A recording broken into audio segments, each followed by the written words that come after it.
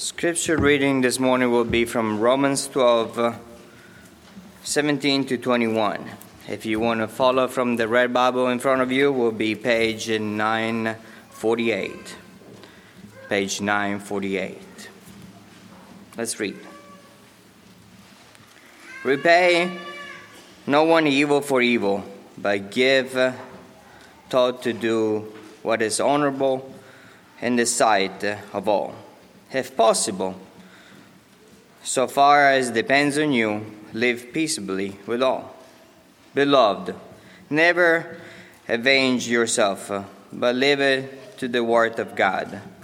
For it is written, "Vengeance is mine, I will repay, says the Lord." To the contrary, if your enemy is hungry, feed him. If he is thirsty, give him something to drink. For by so doing, you will heap burning coals on his head.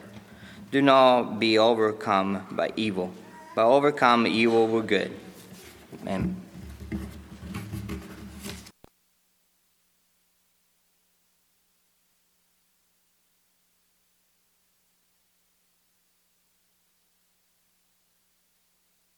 Verse 17. In Acts chapter number 17, we find that there were some followers of Christ who were going about their day-to-day lives, and as they were doing so, they were changing the world. They were changing the world. If you recall, there were some that were upset with Jason and those that were with him, and they brought them to those that were in charge, and they said, "These are those that are changing or turning the world upside down." They're turning the world upside down. And as we think about the world in which we live in, and we look at the world around us, and sometimes we ask, what is wrong with people? What is wrong with the world? As Christians, our goal, our aim, our desire ought to be such that our behavior, our lives, do things that help to turn the world upside down. At the end of Romans chapter 12 and verse number 21, as was just read, the scripture reads, "Do not be overcome by evil, but overcome evil with good." This particular verse comes at the end of a long list of verses, a long section of scripture, that if you look in your Bible, it might be like mine, in which it has a heading added by the editors. The heading says, "Behave like a Christian." Behave like a Christian, and I wonder if maybe sometimes the world begins to devolve in a way that it does because as it looks at Christians, it doesn't see the behavior in Christians that it should. And it's not attracted to Christ because many of Christ's followers don't act in a way that Romans 12 calls them to act. And I want us to consider this morning the practice of deference. Deference, what we might call a world-changing practice. It's a word that's not necessarily used in Scripture as we see it on the screen, but no doubt it can very much so be alleged and taught that deference is found all throughout Scripture, especially in Romans chapter 12, verses 17 through 21. But before we get to verse 17, let's read for just a moment verses 9 through 16 and see the context in which we are finding ourselves this morning in the idea of behaving like a Christian. Begin in verse number 9. Paul says, "Let love be without hypocrisy." Perhaps one of the things that's most unattractive to the world about Christians is sometimes Christians live in a hypocritical way. He goes on to say, "Abhor what is evil, cling to what is good. Be kindly affectionate to one another with brotherly love and honor, giving preference to one another. Not lagging in diligence, fervent in spirit, serving the Lord. Rejoicing in hope, patient in tribulation, continuing steadfastly in prayer. Distributing to the needs of the saints, given to hospitality. Bless those who persecute you. Bless and do not curse. Rejoice with those who rejoice and weep with those who weep. Be of the same mind toward one another. Do not set your mind on high things, but associate with the humble. Do not be wise in your own opinion." And in our scripture reading this morning, repay no one evil for evil. Notice what he says. Have regard for good things in the sight of all men. Or as another translation puts it, I like this way, it says, give thought to do what is honorable in the sight of all. Think about what is honorable. Consider what is honorable in the sight of all men. If we were to define the term deference this morning from a biblical perspective, some of us are going to go home and watch a football game this afternoon, and at the coin toss, they're going to flip the coin, and they might choose to defer to the second half. But we're talking about deference from a biblical perspective, and I want us to define it in this way. That is, self-limiting my freedom, my preferences, my rights, my privileges, for the purpose of not offending the preferences of those that God has called me to serve. If we want to overcome evil, Scripture tells us to do it by being people that act in a good, Christ-like way, behaving, overcoming that evil with good. I want us to consider 5 ways this morning that we can practice this idea of deference. That is to self-limit my freedom, to choose to limit my freedom, my preferences, my rights and privileges for the purpose of not offending those that God has called me to serve. Consider number 1 this morning, that as Christians that are called to behave like Christ, it is within the purview of our lesson to serve at every opportunity, even though it's not my job. Even though it is not my job. Perhaps you've seen some of the memes that go around on Facebook, or the picture of the road working crew that is off in the distance, and instead of moving the stick that happened to be sticking into the side of the road just a little bit, the road crew that was painting the stripes on the line, instead of moving that stick off the road just a little bit, just goes around that stick just a hair and keeps on going with that road striping. Not my job, right? You understand the attitude that some people have. That's not my job. I'm not going to do it. I'm not responsible for that. Before I was directing the Peach Valley session that we attend, when we first started camp, I wasn't quite confident to be able to direct. I felt like I was still a little too young, so we had someone else direct the first couple of years. And I remember the very first night of the very first year at camp, somebody walked into the mess hall after everyone had already gone to bed and said, "We've got a problem, and it's in the girls' restroom." The sewage had backed up into the girls' restroom. And it turns out that we went back behind the cabin, and the ground had shifted to the point that the sewage pipe had broken. The very first night of the very first year, the director and several other people that were on staff began to dig in the ground that night. And we'll just leave it at that. But it wasn't the director's job to be the one digging in the ground, digging in the rest of what was in the ground.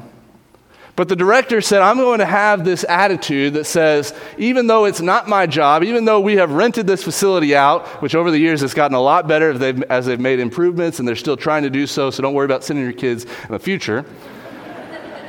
Even though it wasn't his job, he was there digging in the ground at midnight to serve other people. Jesus said in Mark chapter 9, verse 35, that he sat down among the 12 and he called them to himself and he said, if anyone would be first, he must be last of all and servant of all. In Matthew chapter 23, verse 11, Jesus said, the greatest among you shall be your servant.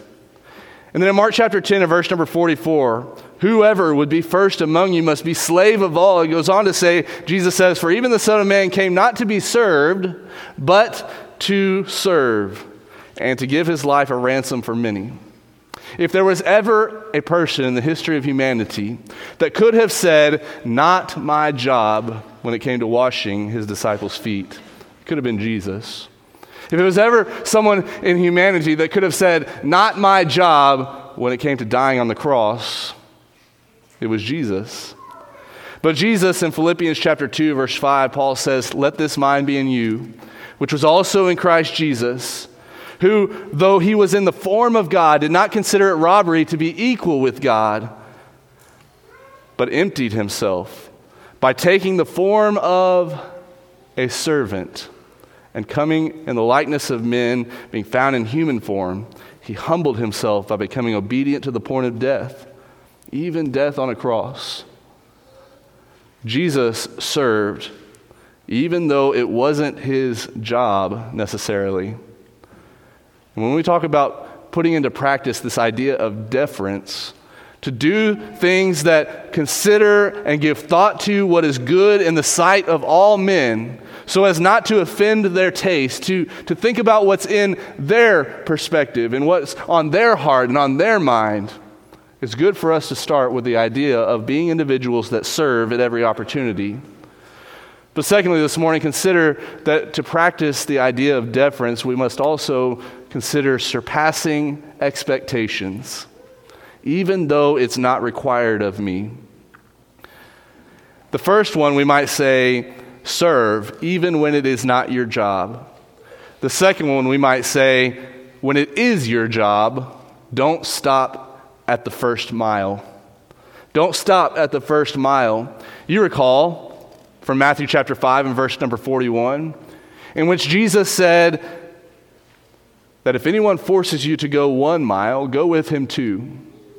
What Jesus is talking about there is in reference to a practice in the first century in which Rome and its soldiers would be making their way through the territory of those that Jesus was speaking to. And there were some soldiers, and it was the law, that they could compel a person that they come across along the road to carry their gear, to carry their belongings for them. But the law restricted that to be only for 1 mile. And so they had along the roadside, in many cases, mile markers that would indicate from maybe one stone to the next where you had to begin and where you could end. But Jesus says, don't just go 1 mile from that first marker to the marker that indicates that mile, but go 2 miles. Go with him 2, he says. But this isn't just about going the extra mile for your friends or for your family, for people that you love and care about and are concerned about. Listen to the words of Paul in our text, if you're still there, in Romans chapter 12. Look at verse number 20. Paul says, therefore, if your enemy is hungry, feed him. If he is thirsty, give him a drink. For in doing so, you will heap coals of fire on his head. Paul doesn't just say, going the extra mile means avoiding doing evil to your enemies. Paul says, going the extra mile means not just avoiding evil, but doing good to those that are your enemies, feeding them, clothing them, giving them to drink. Going the extra mile. If you're to look at Romans chapter 12, verse number 10, in our text we just read, in honor, giving preference to one another. Some translations read it this way: outdo one another in showing honor. Some of us like to be competitive. Some of us, they don't want to run. We don't want to run. It seems silly for us to put on our jogging shoes, Michael Poole, and run a long distance.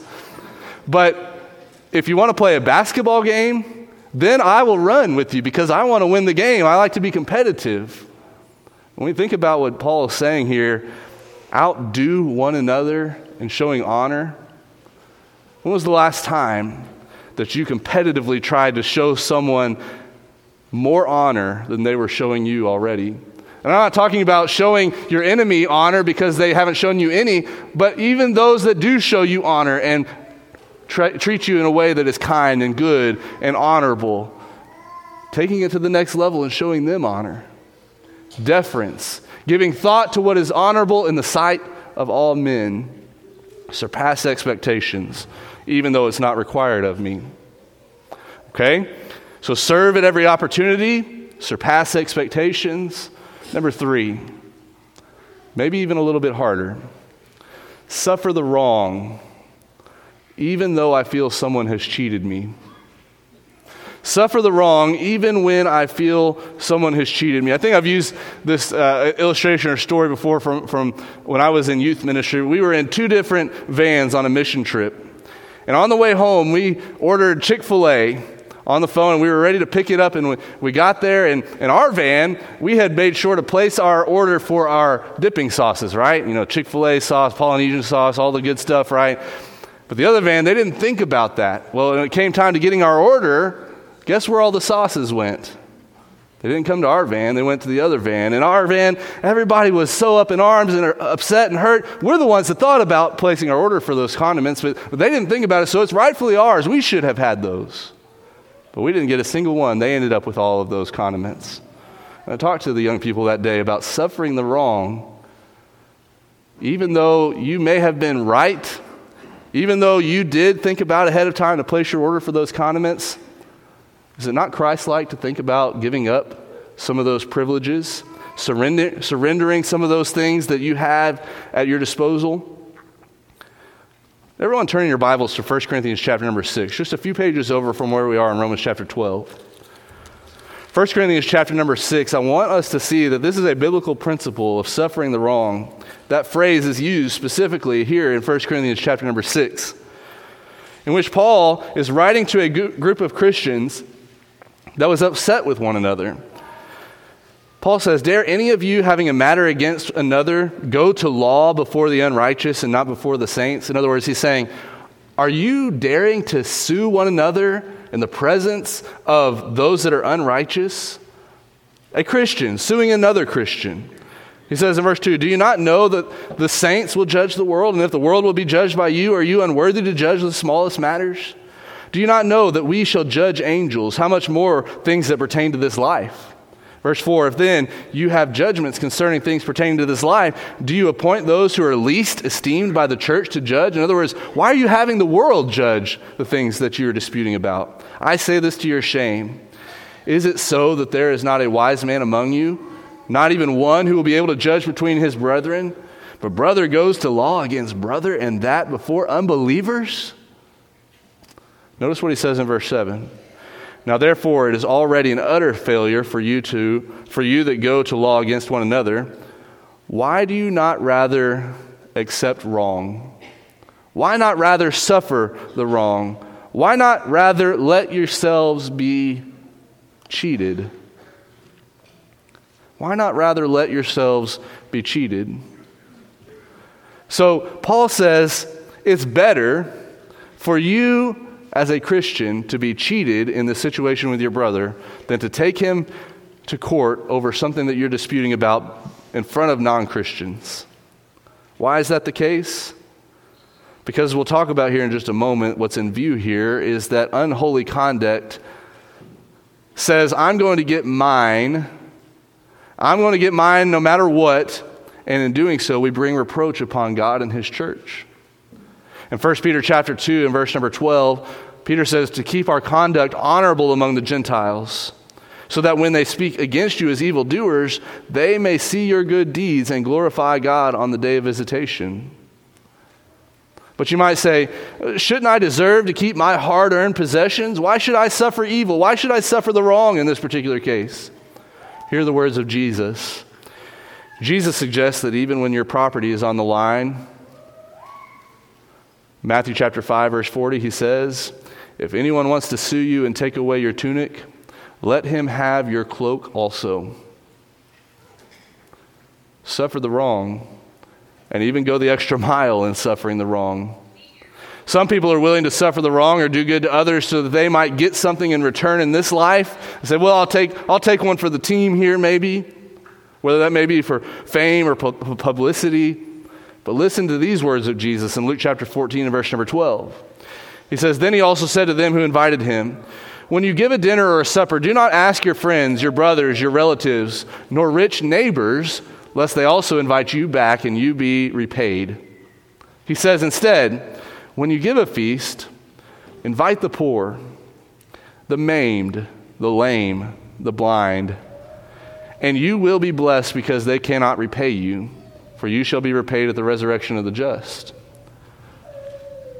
Jesus says, don't just suffer the wrong. Don't just feed these people who cannot and let them take your food from you and give these things to them without the potential of being repaid. Rather realize that it's a blessing to those people. Suffer the wrong, even though I might feel that someone has cheated me. serve others even when it's not my job, surpass expectations even though it's not required of me. But number 4, consider this: surrender privileges even though I feel rights have been taken from me. Right before COVID hit, there was a family in the Austin area that was being sued by a neighbor over a playscape that they built on their property for their terminally ill 3-year-old son. The Facebook post of the mother said it this way: "Whoever heard of being sued over a playscape? Well, friends, it's true. We officially got served this morning with a lawsuit brought by our own next-door neighbor. They don't like our playscape. They claim it brings down their property value. They called it an eyesore and have told us multiple times it goes against our HOA. They say, here's the kicker, though. They know our son's story. They know that he's terminally ill. They know what our family has been through. They know he had a bone marrow transplant and has this terminal illness, yet they still pursued this lawsuit. They're suing for damages, $100,000 in damages." You know, these neighbors, they had the right in their HOA to say, you're not allowed to build that. It goes against, quote, the Architectural Design Review Committee. And yes, I'm not suggesting that we should just hope that our neighbors would surrender privileges and that way we can just break the rules. But, you know, sometimes we just get up on our high horse and you say, you're breaking the rules.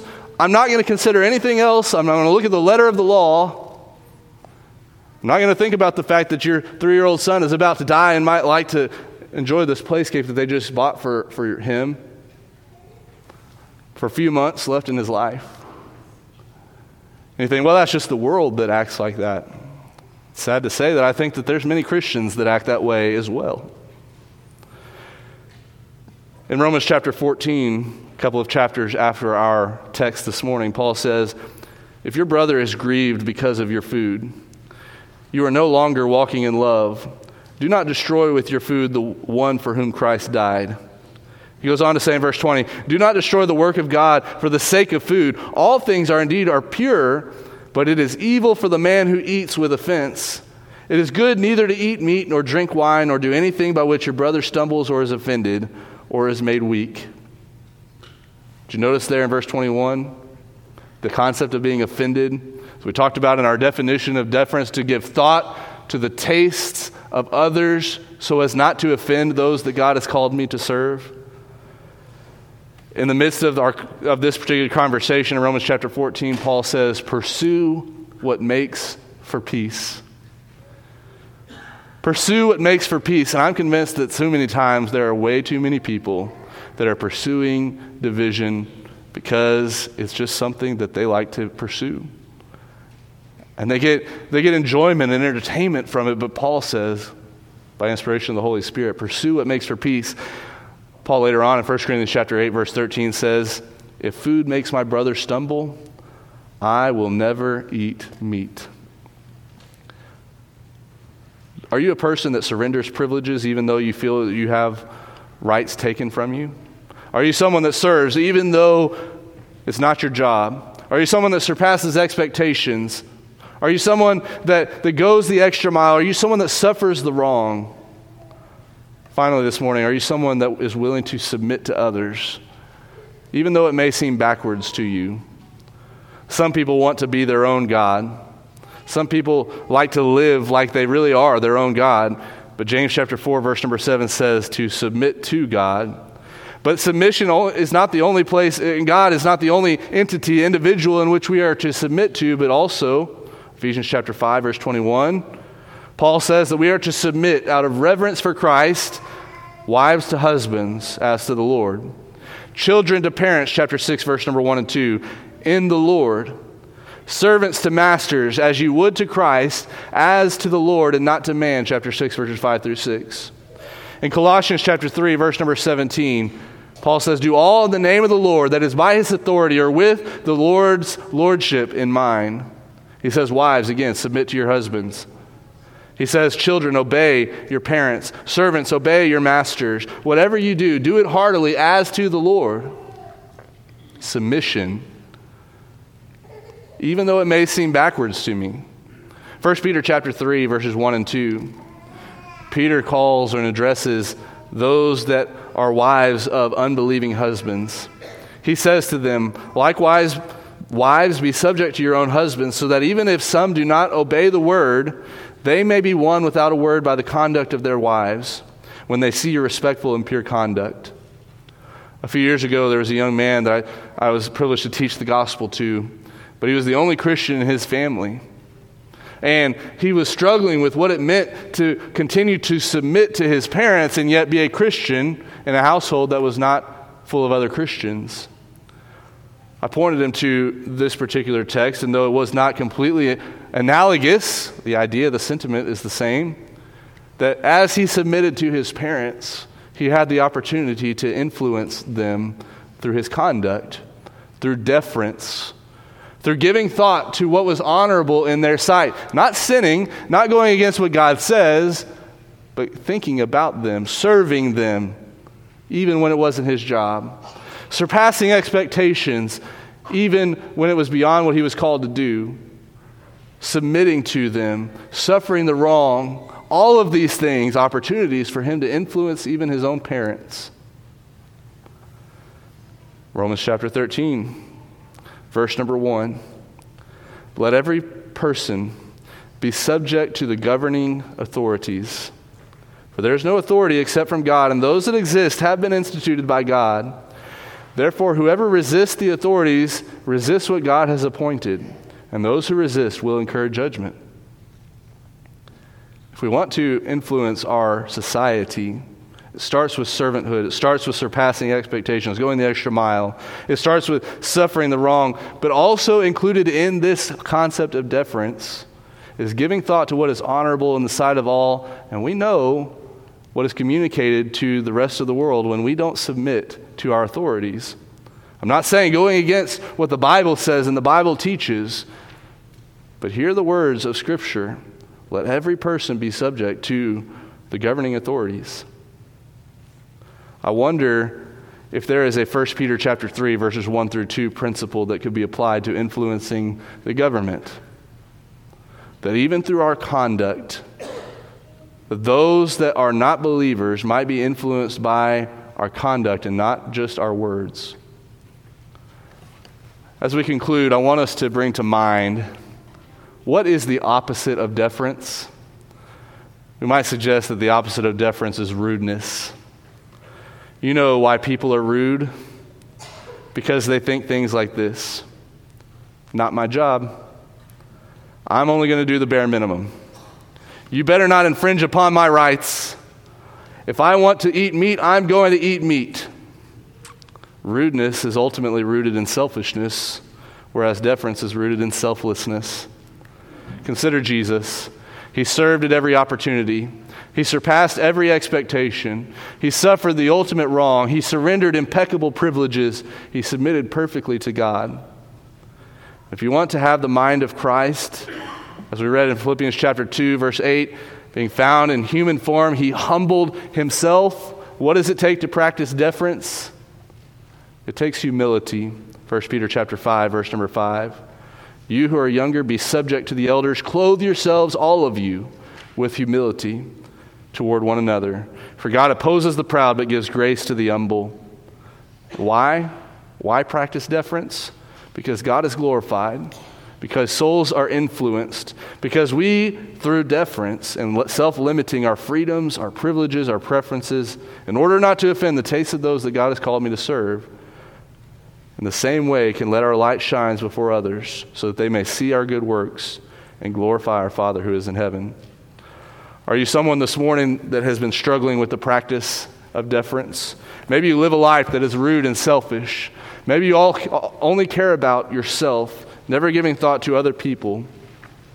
You know that that sin is just as heinous to God as theft, as murder, as adultery.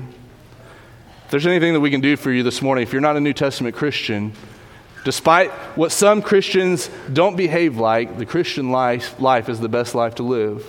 And And we want you to be a part of this life, to be part of our family. But if you already are a part of this family and you need to make right on some of the sins that have been involved in your life, we ask that you come forward as together we stand and as we sing.